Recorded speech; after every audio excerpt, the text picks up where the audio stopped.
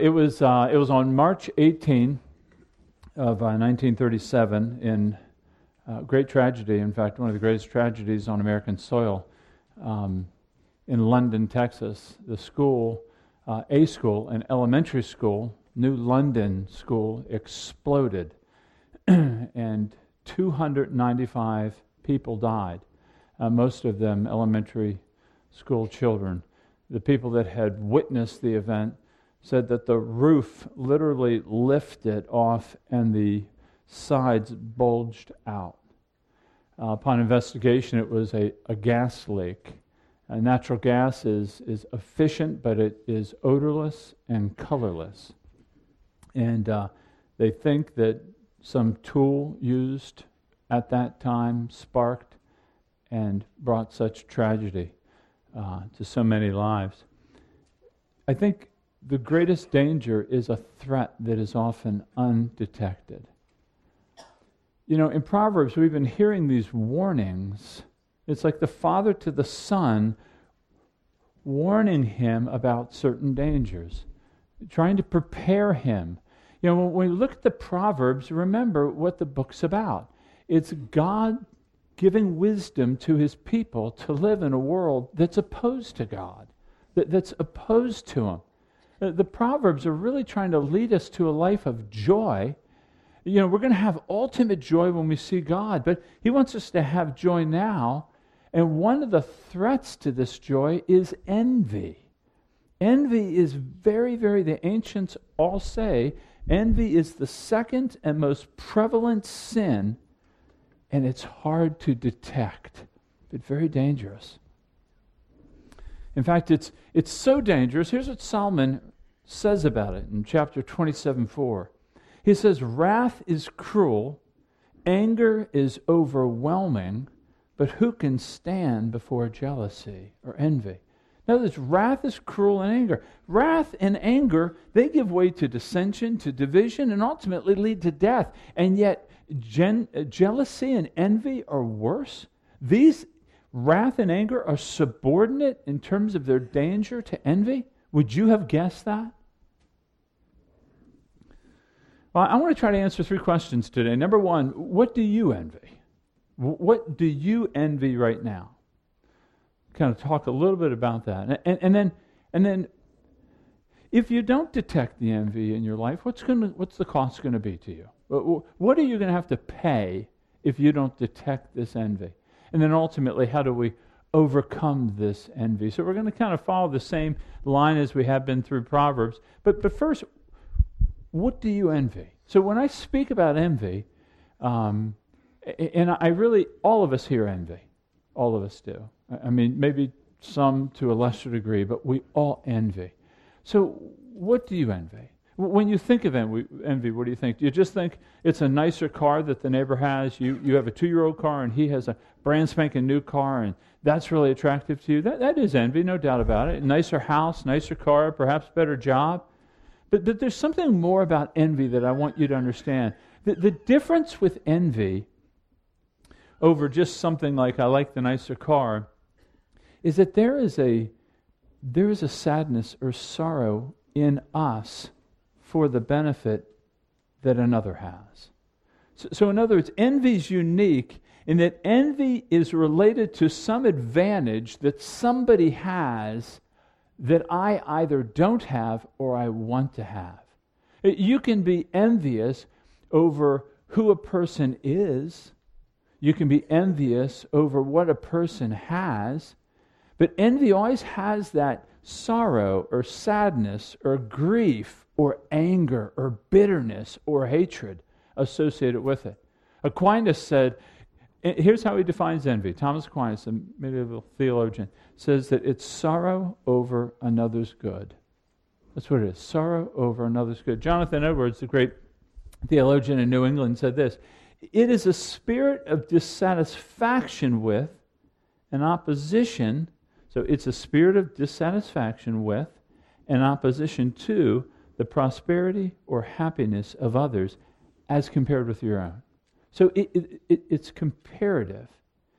Now, envy, the sin of envy comes from pride. Pride gives birth and fuels it. See, pride is that sense of superiority over another.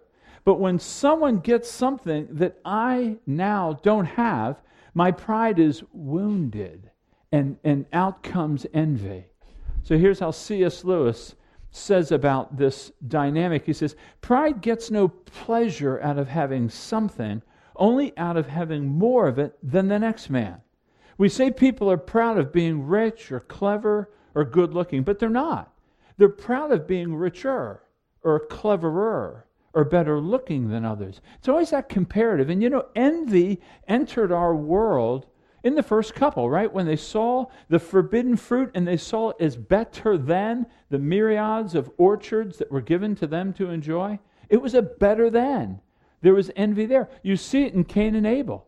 The two children of Adam and Eve, they both present their sacrifices.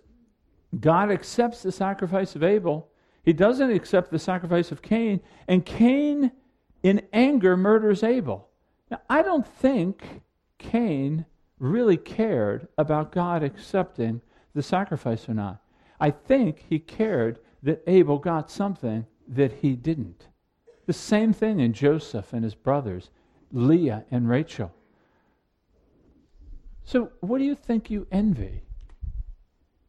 I mean, is it when someone is successful, do you feel that sense of bitterness or anger, or they're getting some advantage that you're not? I mean, in the business world, someone comes into your office, they're younger, they're sharper, they're quicker, they have some good ideas, and boom, they begin to get some notice from the higher-ups. Well, what's your feeling towards that person? Is it a sense of intimidation? Is it fear? Is it anger? Or what about when a woman walks in the room, a bunch of ladies, and she's younger, she's thinner, she's very pretty, very fashionable. Do you look at your clothes and start to think, I just got dressed out of the missionary barrel? I mean, do you begin to compare yourself?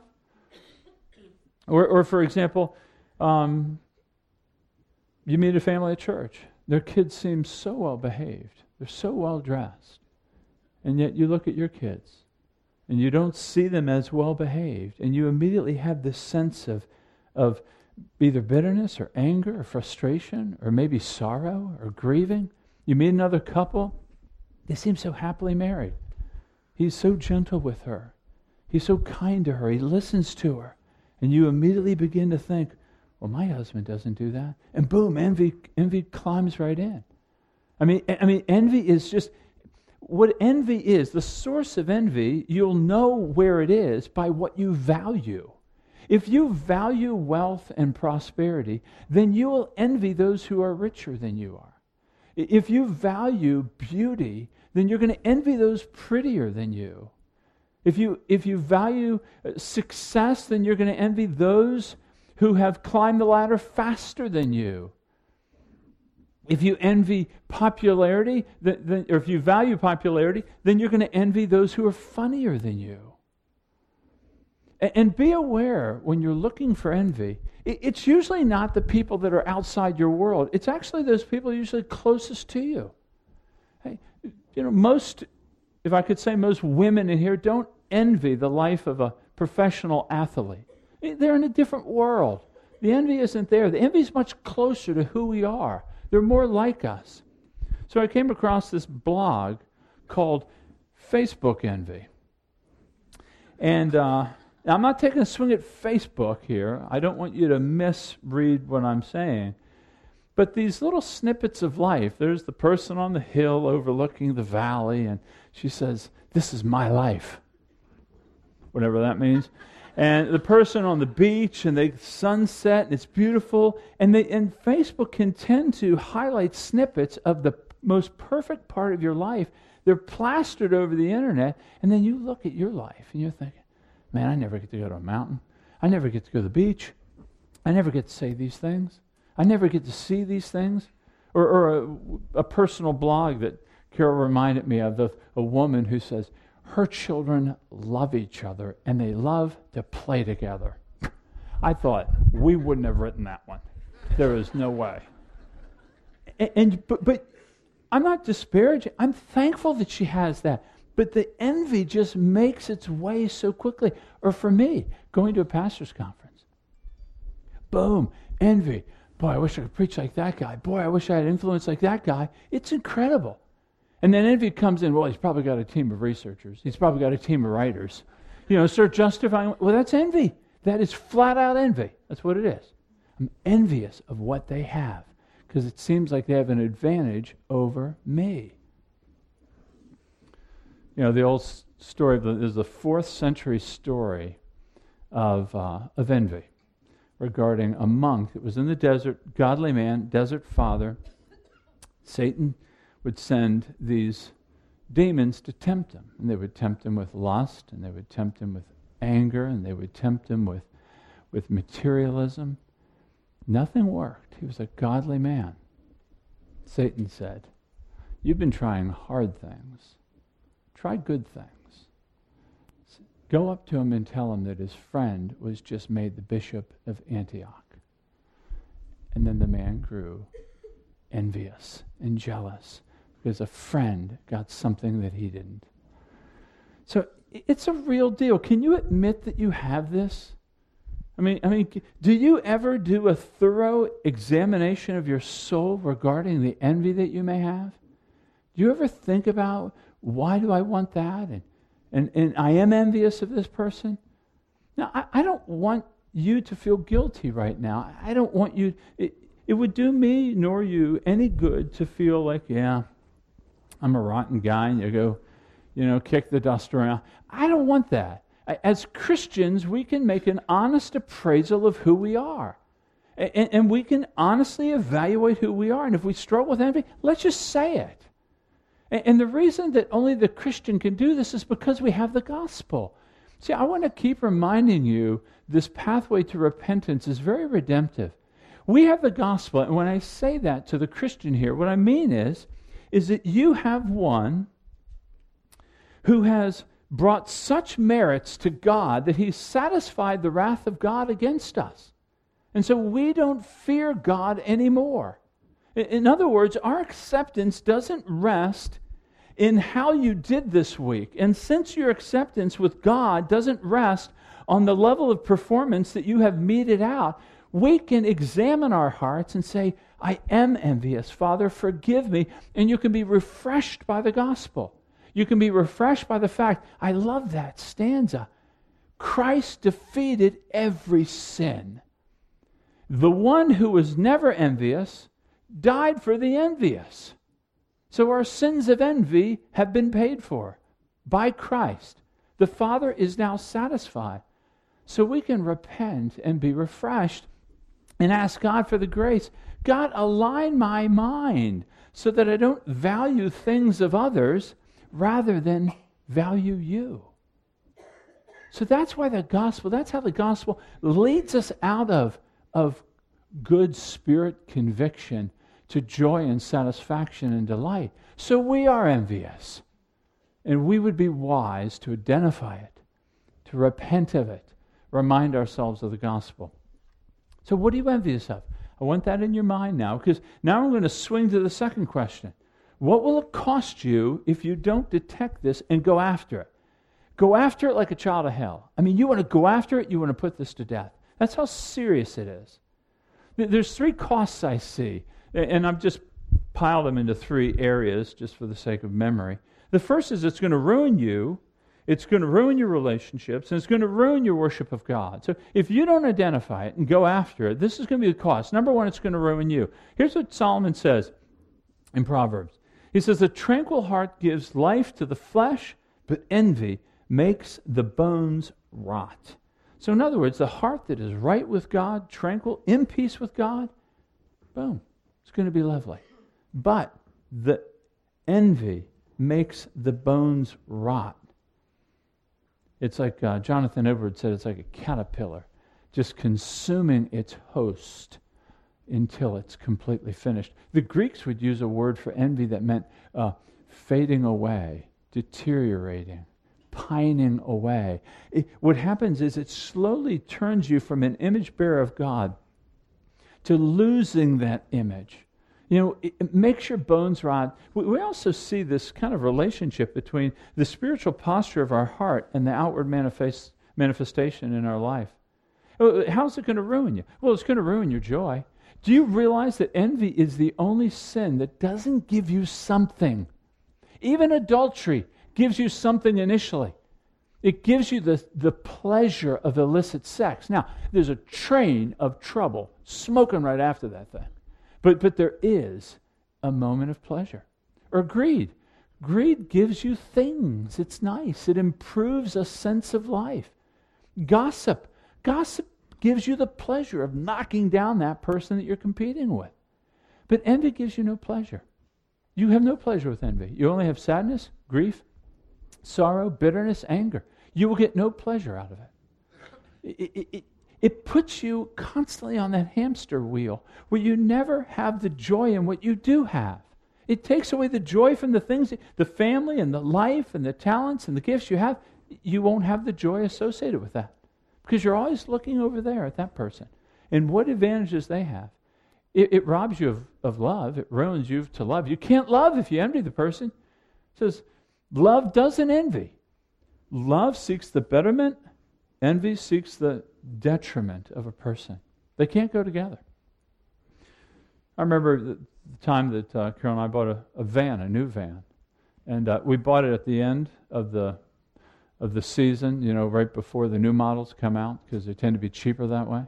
And the new model had, 18 different bells and whistles that ours didn't have. And I immediately started thinking, I'm looking at a brand new car thinking, and it doesn't have fold-down seats. I know that's stupid, but that's envy. You look at what you don't have, even though I've got a brand new car in front of me. So it takes away the joy, but it also ruins your relationships. It ruins your relationships because the nature of envy is that it's competitive. It's looking across the way. You can't rejoice with those who are rejoicing because you want what they're rejoicing over. And so you tend to mourn over those who rejoice. And so sadly, you rejoice when they lose. Envy twists us completely. Scriptures say, rejoice with those who rejoice, mourn with those who mourn. No, it's the other way for us. It breeds suspicion in you. You're in a relationship with an office with some friends, and someone gets a nod ahead of you, and you become suspicious. Well, he probably is making some inroads with the boss. Well, his dad used to work here. You become suspicious of the success of other people. You can't rejoice in it. Dorothy Sayers, a great author and really quite insightful in human nature, said, envy is the great leveler.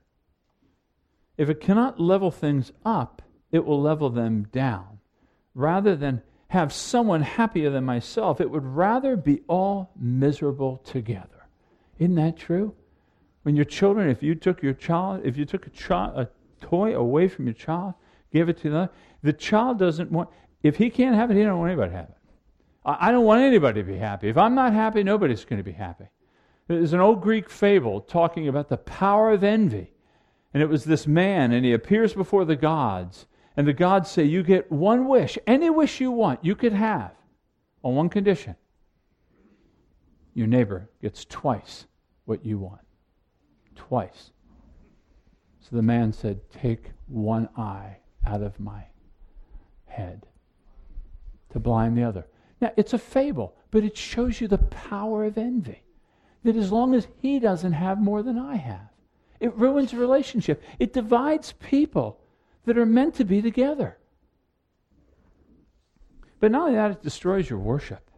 It destroys your worship, thirdly, because you're ungrateful to God for what He's given you. If you're always looking across the way, you're not thankful for what He has given you, the talents and the gifts and the blessings, the position in life, the education or the wisdom that you have.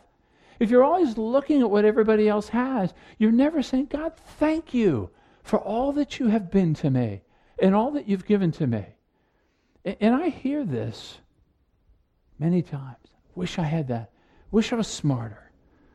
I just wish I was quicker on the draw. I wish I was thinner. I wish I was taller. I wish I had a different opportunity. I wish I went to a different school. We live in a world of wishing. And we never are able to thank God. God, you've sovereignly chosen to make me the way I am. And he's so full of wisdom, can he do wrong? And not only that, but then it also makes me ungrateful to God for how he has given gifts to other people. I'm not appreciating the gifts of God in the people that God sovereignly distributed. But I'm now envious of those. So I'm losing on both ends. But not only does it ruin our worship in the sense of we're ungrateful to God, but it actually leads us into sin. In James 3:16, he says, "For where jealousy and selfish ambition exist, there will be disorder in every vile practice." What does he mean by this? Well, if I'm really envious of that man's wife, that's going to make me susceptible, interested, weakened to move towards that man's wife. Adultery. If I'm envious of that neighbor's lifestyle, then I'm going to start buying things that I can't afford to buy so as to have that lifestyle, incurring debt, using financial irresponsibility. Or if I'm really envious of this person's success, and it's going to lend me to maybe gossip, maybe sow some seeds. Well, you probably don't know the whole story. Let me just fill it out for you a little bit. Take him down at the knees a bit. So envy leads to greater sin. It leads to all kinds of disorder. So it's a serious thing here. Now, if you're not a Christian here, what do you do with envy? I mean, what do you do when you see people progress? When you look at them and they have greater gifts than you have, perhaps, or they have better opportunities, or they have other doors open to them that you don't have. What do you do? How do you handle that? I mean, what is it that you really want? And what is the worth of what you really want? So if you've got your mind, the first question is, what do I envy? What do I want really, really, really bad? And then these are the costs. If I don't deal with it right, these are the costs I'm going to pay. For non-Christian, what do you really want? And what is the worth of it? And then I want to ask you, how long will it last? When will the next thing come by? When will the next generation come by that makes your current generation kind of old and useless? I think this makes God kind of self-evident here. Because the fact that you are craving, and you can never be satisfied with all the things of this world, I think makes God evident that he has placed within you something that his creation can never satisfy, but only him alone. Augustine said this years ago. He said, "My soul finds no rest until it finds rest in thee." God has created us to crave him. And so to try to fill our cravings with the things of this world, the things that we see in the lives of other people, you will be forever dissatisfied. You will forever be eating and never full. You will be drinking and your thirst will never be quenched. You'll always be pursuing joy and you'll always be dissatisfied because you have been built for him. C.S. Lewis said the same thing. He said this, "If I find in myself a desire for an experience that nothing in this world can satisfy, the most probable explanation is that I was made for another world." And for the Christian here, run from envy. I mean, identify, what do I envy? Why do I envy it? What are the costs that I've paid? Do I want to live not detecting the cost associated with envy? Do you know in Galatians 5, he lines up envy with adultery, immorality, gluttony, idolatry? It's the same. Now, it may not have the immediate same social impact, but it's the same. It's on par. That's what envy will do to you. So you have this situation. What do I envy? What's the cost of what I envy? And then the last question I wanted to ask was, how can we overcome this monster? How can we move beyond this? And we see it in Proverbs 23, 17 and 18. I'll read 17 first. He says, "Let not your heart envy sinners." Now I know let me read that again. "Let not your heart envy sinners." Okay, now what he's speaking here isn't that we envy the sin of the sinner. We envy the life of the sinner. So his sinning ways and his sinning styles bring to him many things that are enviable. So he's saying, let not your heart envy sinners, but continue in the fear of the Lord all the day. but continue in the fear of the Lord all the day. Okay, what's that mean? We've gone over this a few times, but bear with me to repeat it. The fear of the Lord is not fright. It's not terror. The fear of the Lord is an expression for our worship of God. The fear of the Lord is a human response to God as He reveals Himself in all of His good glory. So if you are an Old Testament saint reading this, and you would have heard the expression, the fear of the Lord, your mind would have been drawn back, for example, to the Exodus. The Exodus where God demonstrates judgment upon the sin of Egypt and grace upon an undeserving nation of Israel. So judgment and grace, deliverance out of slavery, and being brought out of that, we stand before God and we're in fear of His powerful judgment and yet His unfathomable grace. We're in awe of someone so mighty and so gracious and so kind. That's what the fear of the Lord is. It's an awe over God. For the New Testament saint, it would be us looking back at the cross and seeing God's righteous judgment on sin and His grace poured on, the judgment poured on us, Christ, the grace poured on us. And we'd stand back and we'd say, why? I'm in awe of you, God, that would be so gracious and kind to punish your own sin to save me. There's an awe. There should be kind of a jaw-dropping response. Even though you may have heard this gospel 10,000 times, we never will fatigue. We'll always be singing about it in Revelation 5. Worthy is the Lamb who was slain, and with His blood He purchased men for God, from every tribe, tongue, and nation. So we're singing about it forever. And so that's the fear of the Lord. The fear of the Lord is literally our worshipful response of awe to His great power and His mercy to us. Now, you remember the book of Proverbs is really a book of commands. It's a book of imperatives. Imperatives is a command. It's things that we should be doing. Wisdom that He's giving us that we ought to live in. And you really don't see many indicatives in Proverbs. You don't see many statements of grace in the sense of this is who you are. It's just more imperative. But the fear of the Lord is the foundation of all those imperatives. So what I mean by that is it's the grace of God. It's that awe and worship that we see. That's what motivates the following out of the wisdom that we have. So we're not duty-bound Christians where you got to do this because the Bible says so. Well, although that has merit, we are walking in obedience to these things. We are putting envy to death because He's so worthy of our awe and worship. So how does worship crush envy? That's the question. How does the gospel defeat envy? Well, remember, envy arises in you from the perceived benefits and advantages of those around you. How the gospel, or how the fear of the Lord defeats envy, is because we begin to think what we have in the gospel. What we have forgiveness, we have adoption, we have reconciliation, we have unification with Christ, united with Him forever. That we have the promises of God. Never will I leave you, never will I forsake you. You don't have to worry about what you're going to eat, what you're going to drink, what you're going to wear. Your Heavenly Father, He knows you need all these things. You seek first His kingdom. So the way that the gospel, the fear of the Lord, defeats envy is to begin to behold Christ.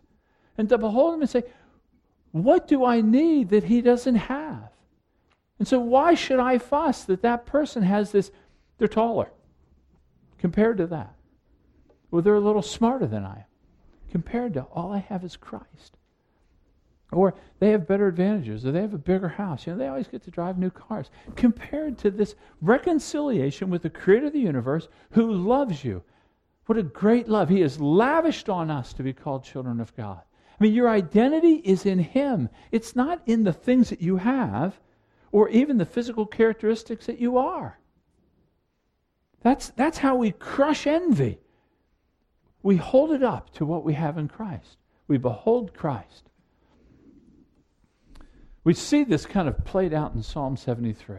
That's, if I give you homework today, it would be go read the entirety of Psalm 73. Let me read you a few verses. Asaph is a worshiper, and he is struggling in his worship because he sees the riches.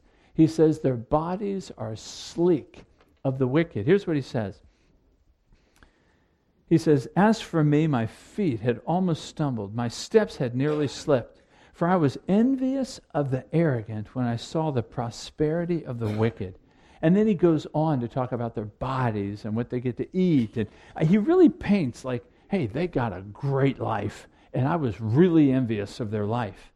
He says, but when I thought how to understand, it seemed to me a wearisome task. He was struggling with understanding, God, I'm faithful to you. I'm faithful to you, and I see their prosperity and their health and their joy, and I'm so envious of them. Here's what he says. Until I went into the sanctuary of God.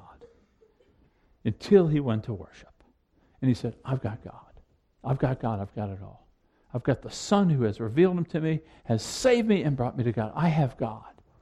He says, then I discerned their ends. And so he says to himself, here's what he has. I'm continually with you. You hold my right hand.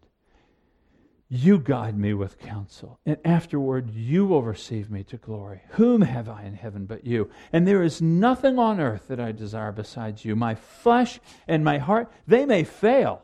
But God is the strength of my heart and my portion forever. That's what worship does. This joy in worship. Read Psalm 63. Taste and see that God is good. So to crush envy is with the weight of his glory that is ours in Christ. So for the Christian, we crush it under the weight of God. That's the first thing we look up. But the second thing is in verse 18 of Proverbs 23. Oh, this is what Charles Spurgeon said. This was good. I was afraid I'd forget this. He says, the cure for envy lies in living under the constant sense of the divine presence, worshiping God and communing with him all the day long, however long the day may seem. True religion lifts the soul into a higher region where the judgment becomes clearer and the desires are more elevated. The more of heaven there is in our lives, the less of earth we covet. The fear of the Lord casts out envy of men. It's incredible. But we don't just look up to God. We also look ahead to this day. Look in 18, Proverbs 23:18. He says, surely there is a future, and your hope will not be cut off. I'm going to talk more about this next week, but let me just touch on it here. That you, the Christian here, you have a future because of Jesus Christ. Jesus Christ has brought about. Now, Paul said clearly, if Christ be not raised, we are men to be pitied. We might as well eat and drink and be merry. You might as well party yourselves to death. You might as well do it. If he hasn't been raised. Because if he hasn't been raised, we got nothing. But if he has been raised, we have a future and we have a hope. And we have a certain hope and a certain future. And so what Solomon's saying is, you have a future. So when you begin to think about envying, what are the things that you envy most? How much value do you attach to those things? How much value do you attach to those things? And then when you look at the future and the hope you have, then how does that change the value of these things? So in my own personal life, when I was growing up, I had certain things that I really valued, I really wanted, I really desired. I would say I was an idolater. I wanted these things so badly. But now on the other side, or on the backside of life here, I'm realizing a lot of those things matter not. I didn't even need 20 years to see they were valueless. I improperly valued things. So Søren Kierkegaard, Danish philosopher, talked about how screwed up we get in life. He tells a parable about a man who walks into a large department store and he switches all the prices on things. And he takes the prices on the real expensive stuff and he puts it on the cheap, just junk stuff, and he takes the cheap prices and puts them on the big stuff. And he switches it that way, and he says that's the way we live without God. We consider these trinkets to be of great value because look at what they are, and we undervalue those things that are most precious. Life helps you. Looking ahead to the day, you have to value whatever you envy. If it's a sleek body, if it's a better job, if it's a nicer car, put that against eternity and you will watch the value drop. But not only that, not only does eternity cause a more godly valuation on the things you're envying, but eternity also helps you that you do have desires. And many of those desires are good, and they will only be satisfied in glory. They'll only be satisfied. Jesus will satisfy every desire we have when we see Him. You cannot be satisfied in the things of this world. God will not let you. But when you see Him face to face, those yearning desires you have, I would even like to fuel them, because then when He satisfies them, He'll even be more glorious to you. So we want to look up at God. We want to look ahead to the day. And then last, and this is just a freebie here, but in terms of overcoming envy, I would say begin to promote the people that you are most envious of. Begin to speak of the grace of God in their life. Begin to promote them to them, but also to others. Just make it your plan that when you are envious of something in somebody, that you would actually tell them how excited you are, and pray that you will feel that. Walk in obedience. God brings the feelings right behind it. Walk in obedience. Encourage people. If you're envious of that guy being a little brighter than you are, tell him how thankful you are. Man, you really are bright, and it has helped us a lot. Thank you for that. And I thank God for that gift that He's given you. I mean, what do we have that we haven't received anyways? And why do we boast as though we didn't receive it? That's for all of us here. What do we have that we haven't received? So thank God for it. It creates worship, and it crushes the envy. So how do we crush envy? Well, what do we envy? You're going to figure that out. You saw the cost. It's going to ruin you. It's going to ruin your relationships, and it's going to ruin your worship. If you're starving, if you're coming to worship, and God's not working out for you, would you please see if this may be an impediment to you? Would you please consider that your envy may be thwarting the joy that you want to have in worship? And then overcoming envy is by looking up at God. Is He worthy? Is He not sufficient and glorious for all things? And then look ahead to the day. Let that revalue what you are so passionate about right now that you may not even be interested in 3 weeks. And then also promote within others those things that you envy, because God gave them those things. And make it an act of worship to God and encouragement to them. Let me pray for us. Begin pray. This is a big issue. This is it's one of the 7 deadly sins, the second among most in terms of its power and destructive capacity. So I'm going to start us in prayer. We're going to pray corporately. That means we're thinking of one another, not just our own needs. We're thinking about one another. We're going to pray briefly. We're going to pray loudly, and then an elder will come up and close us out, and I'll begin for us. Father, I thank you for the warnings. Thank you. I am envious of many. I confess that among my brothers and sisters, and pray, Father, that you would give us the grace to make an honest appraisal of our lives with one another. And I pray this in the name of Jesus.